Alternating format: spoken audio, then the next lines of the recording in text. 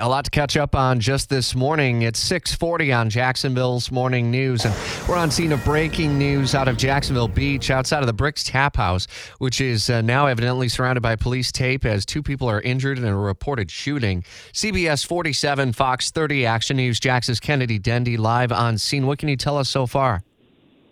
Hey, Rich, we have confirmed that two people were shot in Jax Beach last night.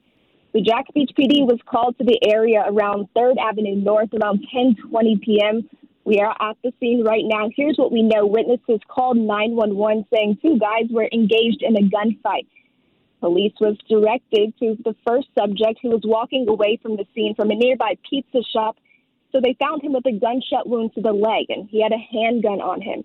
Then the second subject was discovered behind Rita's Italian Ice, and he also was found with a gunshot wound to the leg. Right now, both subjects are at Memorial Hospital where they're recovering from their injuries. And Jax Beach PD said they'll be here for another couple of hours investigating here at the scene. I would imagine, Kennedy, on a Sunday night at the beach, a decent amount of people who are milling around. Are they having much success finding witnesses? And that's been the topic of discussion right now. They are working to speak with people. It was a busy weekend. A lot of people were at the beach and continued frequenting the local restaurants last night. So right now they're searching for answers. They're asking people to speak up if they know anything. Two guys hospitalized now at Memorial. Will continue to follow updates as the story progresses over the coming hours. Action News, Jax's Kennedy Dendy live in Jax Beach.